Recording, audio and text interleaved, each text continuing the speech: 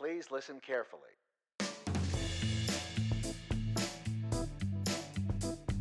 Welcome to the NC State Philanthropy Podcast, telling the world how we think and do through the support of our friends, alumni, and more. I'm your host, Taylor Pardue. On our Season 2 finale, we're joined by NC State alumnus, supporter, and entrepreneur Charles Gaddy to discuss his recent Founders Pledge, a new way donors can help Wolfpack entrepreneurs in training think and do.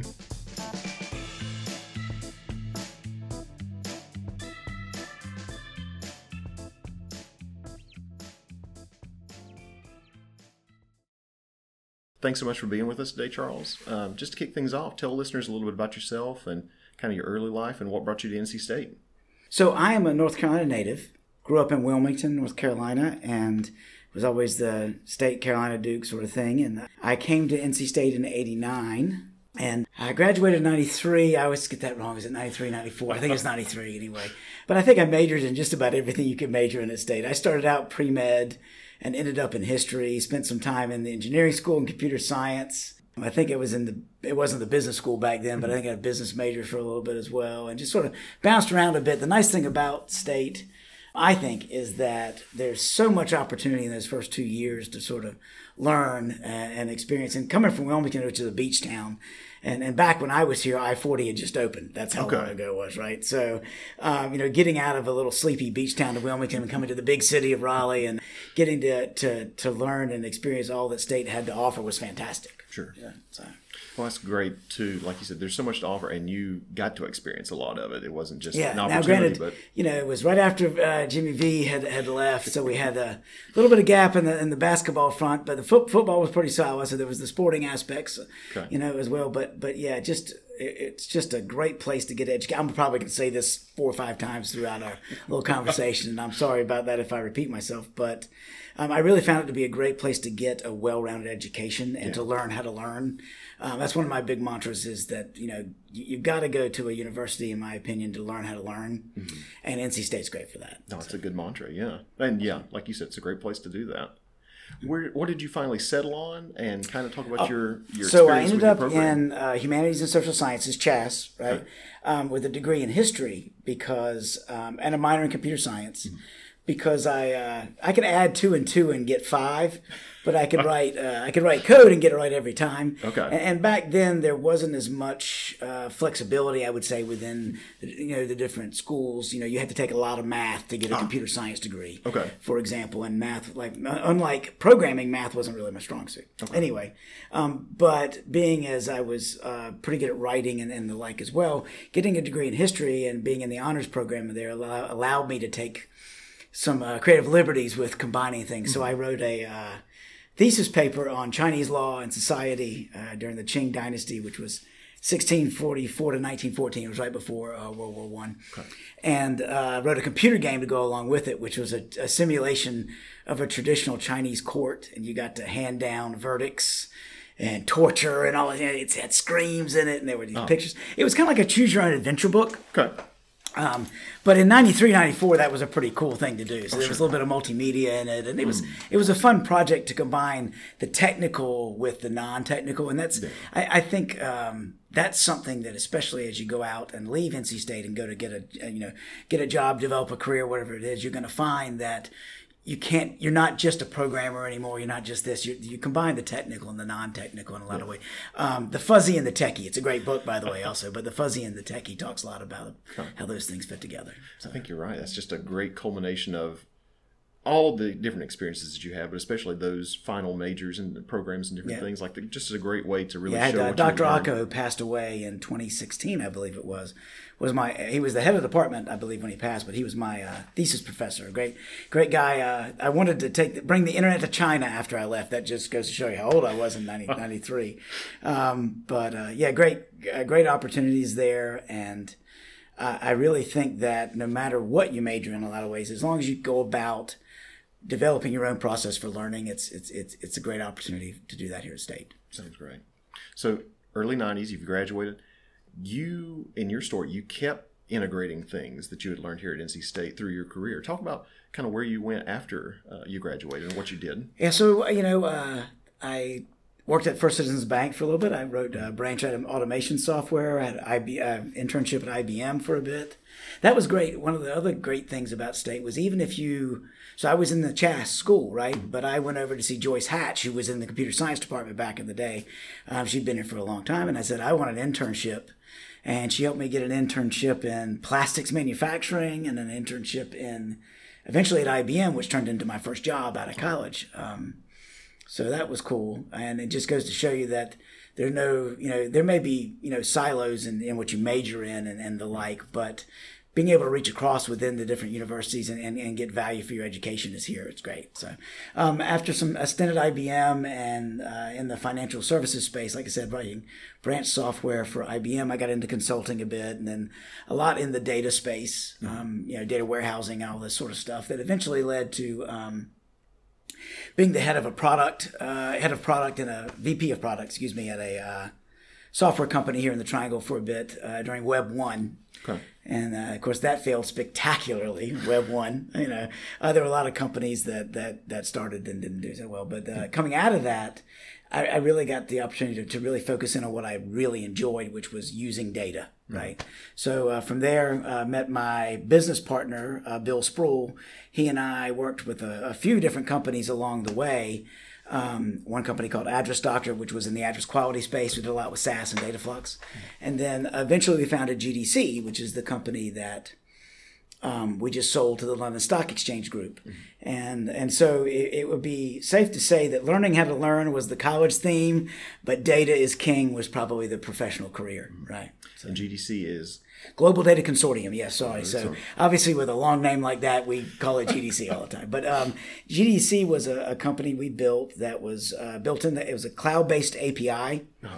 I don't have techie. You want me to get that? No. It was a cloud-based API that did identity verification, and the goal was to prevent money laundering online. Mm. There's there was a lot of that going on online, and you needed tools to verify people's identities. Okay. To make sure that during a PayPal transaction, you are who you say you are, when that account gets open, when a Venmo account gets open, Stripe, Square, all that sort of stuff. Those were all customers of GDC, and the technology we provided took the data points that establish who you are, Taylor, so your name, when you were born, where you live, your phone number. It took those data points and used multiple data sources all over the world. Okay. We covered 75 countries and up to 8 different data sources, so credit, government sources like Social Security Administration, telco data sources, commercial and consumer sources. And it used that data to establish the likelihood that these data points together were a real person, right? Yeah. Does Taylor live here? Was he born here? That sort of thing. Okay. So it sounds like throughout your career, whether it was creating code or creating the whole business itself, you really have this entrepreneurial mindset, this creative spark and everything. Well, so Taylor, it's great you asked. How did I get to entrepreneurship from here, right? So it's, we started GDC with friends and family money. And that was it. Nobody would loan us any money. It's hard. It was hard when we started, 2011 is when we started the company. It was hard to raise money in the Triangle in that area because of the hangover from the Web 1, as I mentioned in the comments earlier.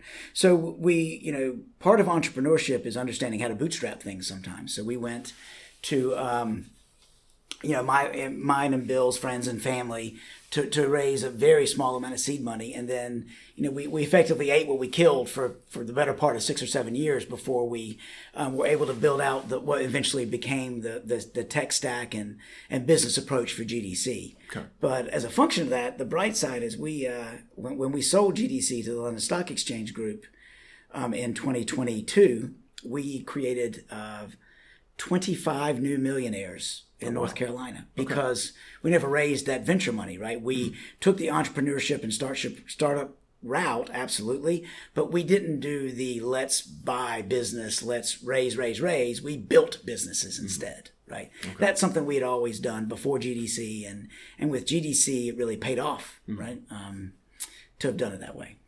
We've talked about giving back. Now talk a little bit about how you've made a very important gift to NC State lately through a new program that we have called the Founders Pledge. Talk a little bit about now how you're giving forward in lieu of the sale of your company. Absolutely. So, I think that entrepreneurship, and I've heard from people I've spoken to at the university that we want entrepreneurship to be a focus, a minor, I don't know what the right educational terms are, throughout the university, right? Yeah. So as a function of that, I was very keen on the Entrepreneur's Garage.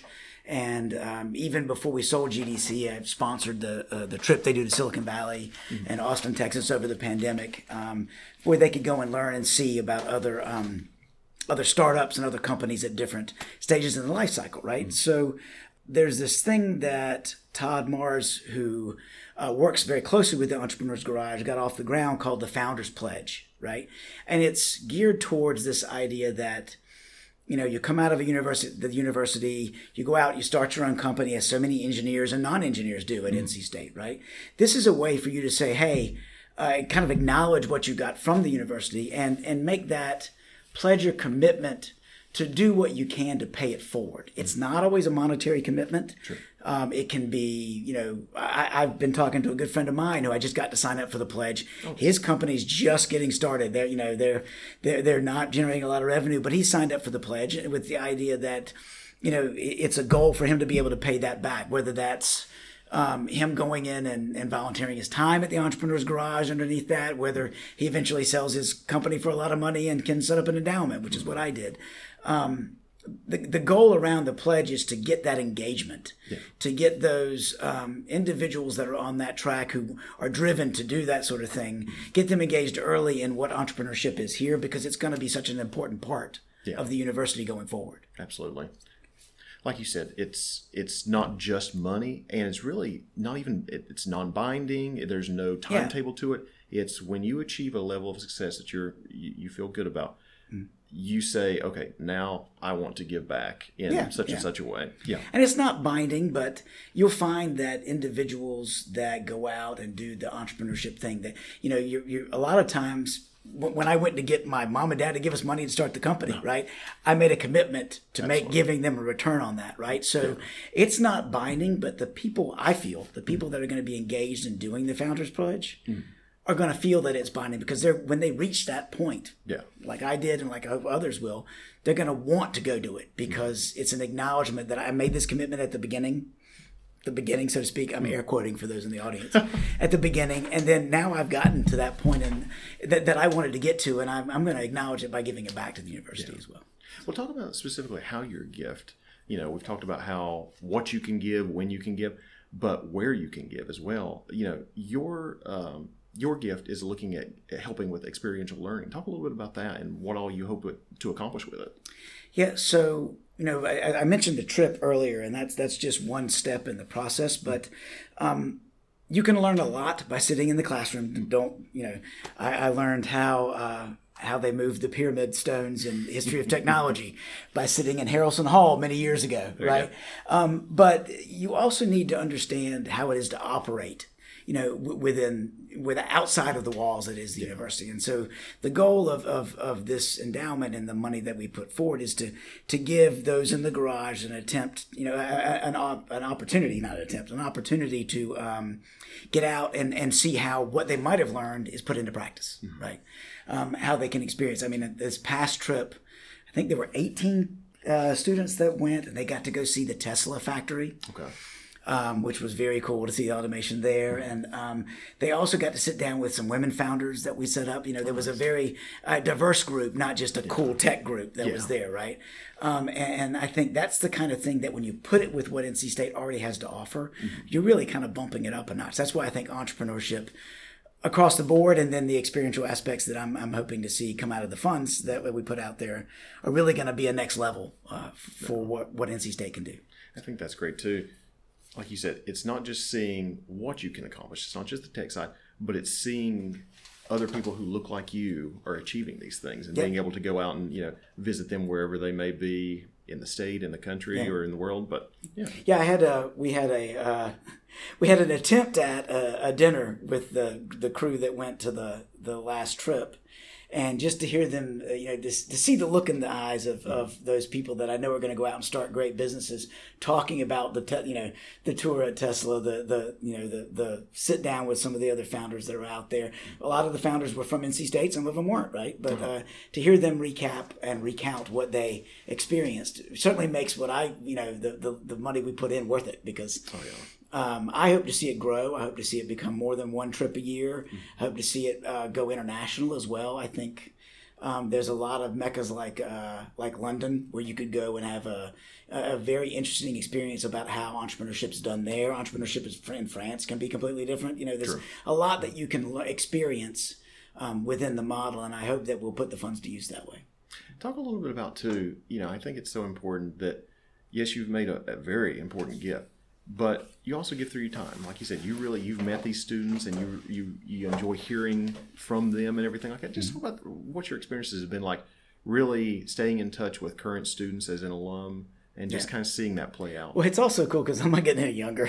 So you get a little taste of that youthful ambition as well, which is nice to hear, and I try not to be a curmudgeon when I'm talking to them, but at the same time, it can be very energizing to see the boundless potential, if you will, when you talk to younger people, which is great. And I actually just hired someone from the entrepreneurship program for a marketing internship with my investment fund. So it's great to see all of the opportunity that they have out there, the students have out there, and just to see how they approach it. So I like that. I'm hoping to maybe talk the entrepreneurship garage into an office and maybe some sort of entrepreneurship in residence gig. Yeah. But I haven't.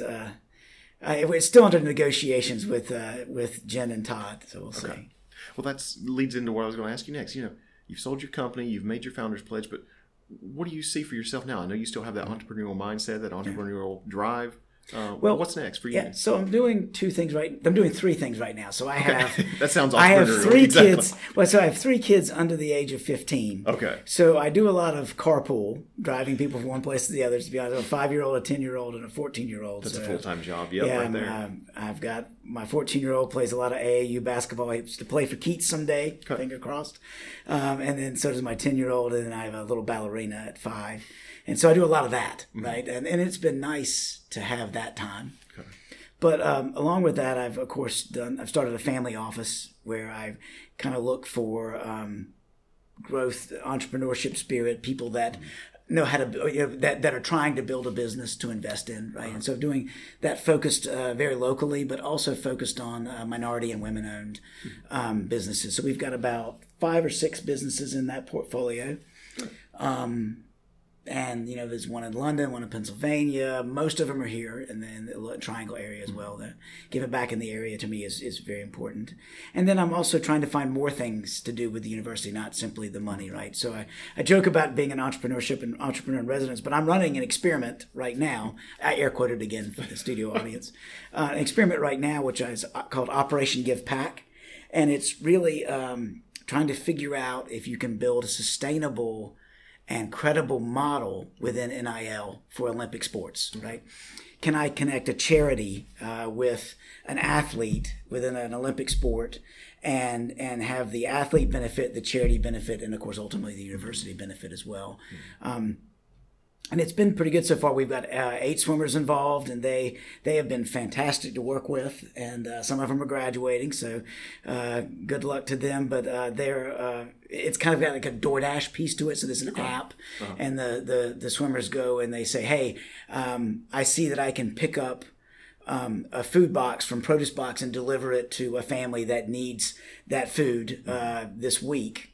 At through a Doorway to Hope, which is a charity here in Wake County that deals with the working poor primarily. It's about 350 families that they focus on. But going back, so the app works. The athlete says, "Oh, I've got my afternoon free. Practice ended. I don't have a test, whatever." The athlete can go in and say, "I'm going to pick up this box. I'm going to do this thing." They deliver it. They take a picture with the family, perhaps. They do some, a marketing tweet about it, whatever. And they get to benefit because they've done a good thing. Sure. They also have an NIL contract with that charity. Okay. So they get paid a little bit to do it. And of course the family benefits because they've got, perhaps kids that got to meet an Olympic swimmer that also got a nice box of food delivered, and the charity benefits because most of the charities we're talking to, like a Doorway to Hope, don't have any full-time staff. Okay. Everything's volunteer, right? So it's a win-win. And so this is sort of a win-win. The athletes benefit because they get to give back. They also benefit because they get some compensation. The charity benefits because they need a workforce to do this. Otherwise, they're trying to track down, it's read and feed. There's a lot of these things that occur over the summer that the athletes will be involved in as well. And we're hoping to scale it by adding more Olympic sports and more charities. And, like any good model, if we can figure out a way to make money at it, then it will be sustainable. Yeah. And that's the big thing we're after, is because one of the big problems inside of the whole NIL space is and we're getting into the land of my opinion, Taylor, just so we're clear. A lot of big checks get written one time and certain things happen. Okay. But how do you create a sustainable model, right? And that's really what this whole thing, this Operation Give Back, is about, is can we build something that's sustainable in those sports that may be in some ways, underserved by NIL, sure, because they're not the big money-making sports, right? I think that's so important. Oh, and just to tie it all back in, sorry. So if I can talk them into giving me this entrepreneurship in residence, I want to put the offices for Operation Give Back there as well. I think it's so great, just for you to have an office here at NC State and still be around the students, the current students. But like you said, so much going on right now with changes and opportunities around name, image, and likeness, that I think it's great that you go ahead and instill that value of philanthropy and giving back at the start of their career, not even just later, as important as that is, but I think that's really important. And that's the cornerstone if you think about it. So, being an entrepreneur and a founder and a bootstrap founder to that, and anybody who knows me has heard me say this 1,000 times at least, I never use a dollar for just one reason. I never give a dollar, I never spend a dollar, whatever it is, for just one reason, because when you're bootstrapping everything yourself, you need to get as much out of that dollar as you can. And that's a key part of starting your own business. That's hopefully something entrepreneurs learn at the university as well. So when I look at even approaching NIL and philanthropy and the charity, if I can take that $1 and I can make an athlete better, and I can make a charity better, and I can make the university better, and I can make all three of them work better together, that's a dollar well spent. That's true. Right? Yeah. You mentioned earlier about getting other people interested in maybe taking the Founders Pledge or donating to NC State. Kind of sum up your philosophy on giving and what you would tell someone who is considering giving to NC State, or maybe hasn't considered giving to NC State, but was a student here or in some other way benefited from the PAC. Talk about the importance of just supporting the ongoing successes that we have here at campus. Yeah, I could start with the think and do, right? Start with Sure. Start with something as simple as that.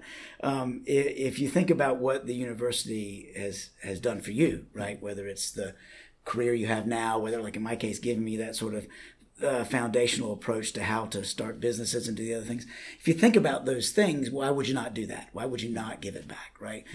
So it may be a little cheesy to throw out the mantra there, but it applies to some degree, right? So why not, right? And if you're concerned, if it's one thing that most entrepreneurs are familiar with, is the idea that you're going to make a commitment and you're going to try to work through that commitment, but you're going to pivot along the way, right? So you're making that founder's pledge, but you're not guaranteeing them you're going to write a check. You're not guaranteeing them you're going to show up every Sunday, right? You're going to pivot along the way, but making that pledge, helps you keep a North Star as to where you'd like to get with it. If that helps kind of explain my thinking about it. But, and there's an element of why not? Why wouldn't you?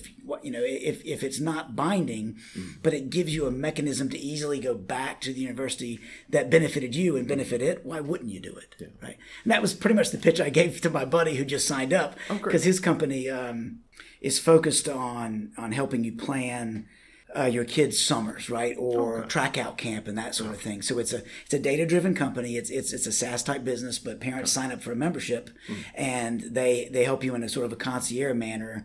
Make sure your kids have got track out camps to go to in the area. Make sure the summers are booked, that sort of stuff. And his revenue numbers are not up and to the right yet, but he's on his way. And so him sort of thinking about what he wants to do as he gets to be more and more successful, I turned to him and said, look, you need to do this. Why wouldn't you, right? And I bet I can talk Taylor into interviewing you about it too, So. I think that's the perfect summation. It really is. There's so many different ways to give at NC State and to make it your own and really accomplish what you want to here on campus. But this especially, it just kind of encapsulates that entrepreneurial mindset of make it what you want it to be when you can and everything. It's just a great opportunity that now anyone, but entrepreneurs especially, have an opportunity to take advantage of. Yeah, absolutely. Well, Charles, thank you so much for joining us today. No, thank you for having me. I appreciate the time. Thank you for having me. It was fun.